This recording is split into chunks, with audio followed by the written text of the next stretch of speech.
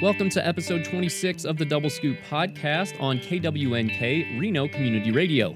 I'm your host, Noah Glick, and today we're packing our bags and checking into the Last Bet Motel, an art installation debuting at Black Rock City later this month. We're most of the way done, Lead artist Joe Fitzpatrick says the project started as an excuse for him and his group of friends to work on something for Burning Man.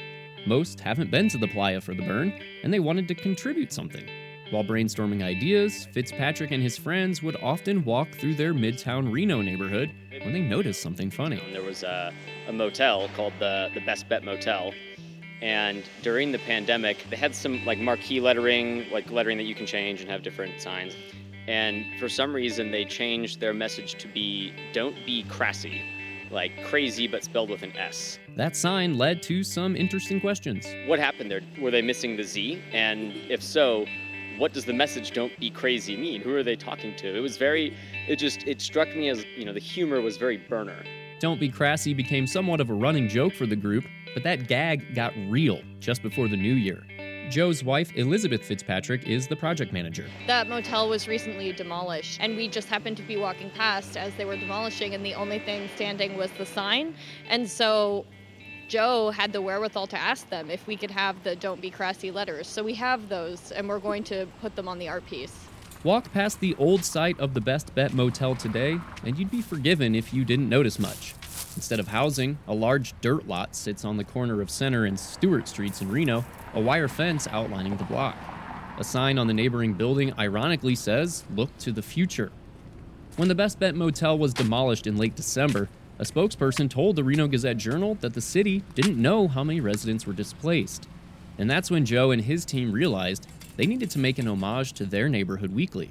And so, the Last Bet Motel was born. The sign face itself is a replica of the actual Best Bet Motel, but we just changed the word "best" to "last," because it kind of gets to the deeper meaning of what the weeklies were for the people that lived there. To get a better sense of the project and the inspiration behind it, I met up with Joe and his team at the Generator in Sparks. Why don't we just go around? I'll start with you, Joe, and we'll just do introductions. So my name is Joe Fitzpatrick. I'm the lead artist of the Last Bet Motel. Some people call me Razorback on Playa. I'm Elizabeth Fitzpatrick, and I'm the project manager on the Last Bet Motel. I'm Emily Stewart, and I am the social media coordinator and also the radical inclusion, diversity, and equity officer for the project. I guess just tell me what we're seeing. I see a big sign that says Last Bet Motel. Just tell me about what we're looking at, where are we, and what's this going to look like, I guess. So you can see behind us, these are 12-foot tall beams. So this is kind of the main chunk of the sign face that gets mounted all the way up there. There's going to be an additional piece on top of this that goes up a few feet and kind of has these frills that match the original sign face. And then this portion will be down here. So it'll be this about 7.5 foot by 7.5 foot sign face mounted up 12 feet high in the air. So it's a giant sail. So I've also never been to Burning Man, so I'm curious to know, because I'm just picturing this out in the playa. You can see the horizon essentially, and it's dark, and all of a sudden you see this Last Bet Motel. I'm just thinking of like an oasis in the desert. Can you describe what you're hoping people will experience when they see this? One of the most important pieces of the project is the motel rooms that are going to be situated in front of the sign.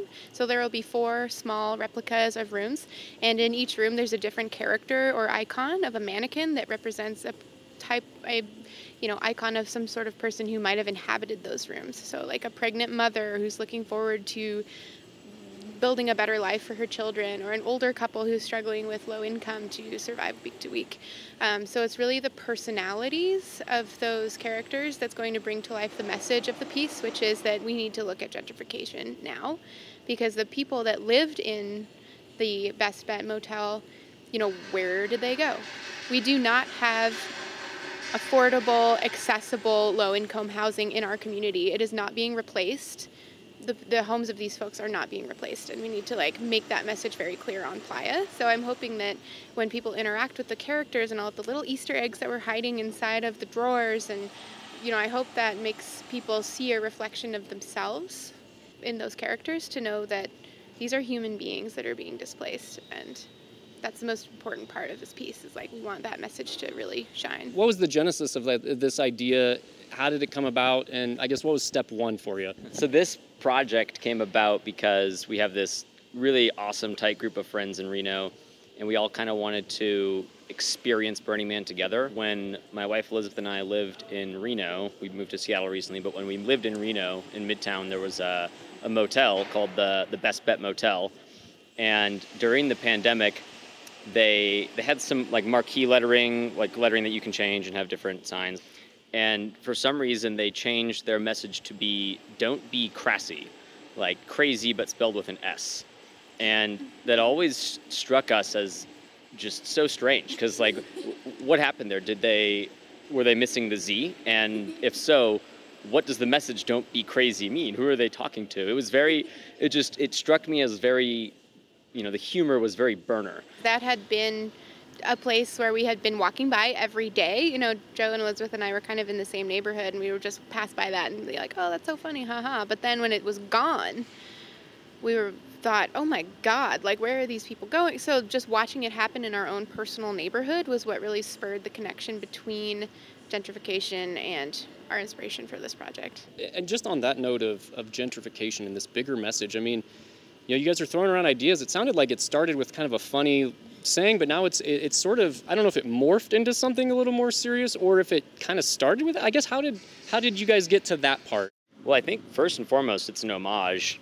I'm not necessarily advocating that we should have these weekly motels as they are currently run, but having an homage to what Reno's cheap housing was felt kind of, edgy enough to be a cool Burning Man project.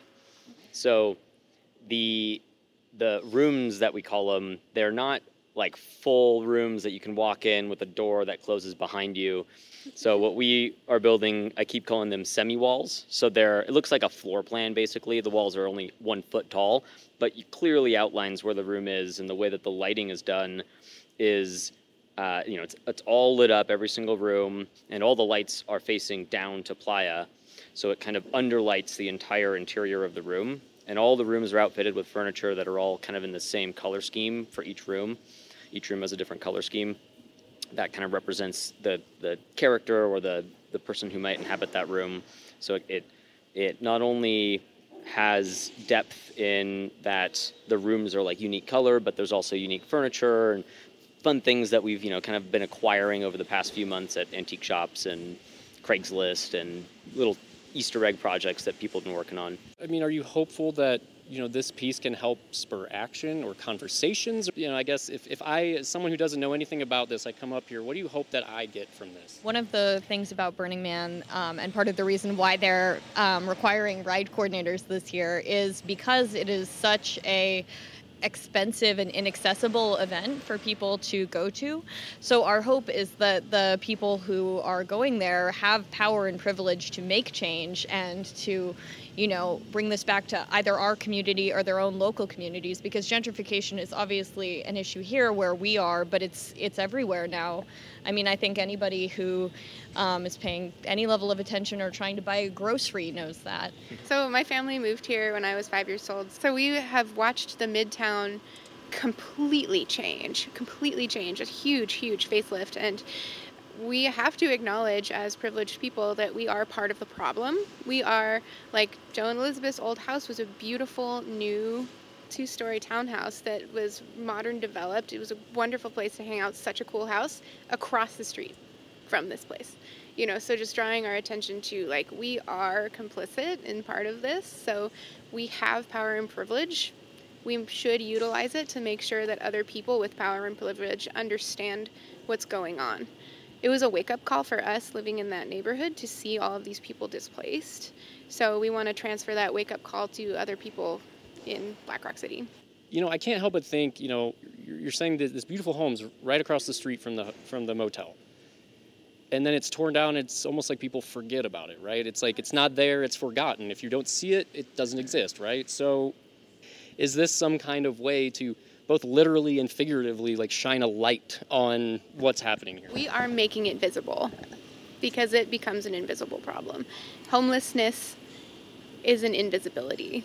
We walk by people every single day who are suffering in ways we cannot possibly imagine. And to turn a blind eye to that over and over again is extremely invalidating and harmful to people, our neighbors experiencing homelessness. So we need to make it visible. Yeah, I mean, so I'm not originally from Reno, but living in Midtown around the motel, it was, we shared an address, like our address was similar enough to what this motel's address was, to the point where we would have our mail frequently delivered to this motel. So, getting to know the manager and his two very cute pit bulls, it was cool to, see the motel, and it did provide housing for people. It was cheap weekly housing.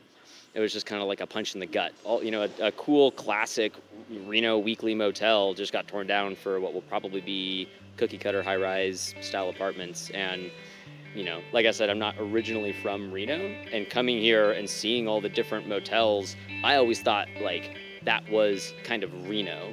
For better or for worse, it's the character of these like kind of grungy, edgy motels all around Midtown, downtown, that kind of gives Reno its character. More after this break.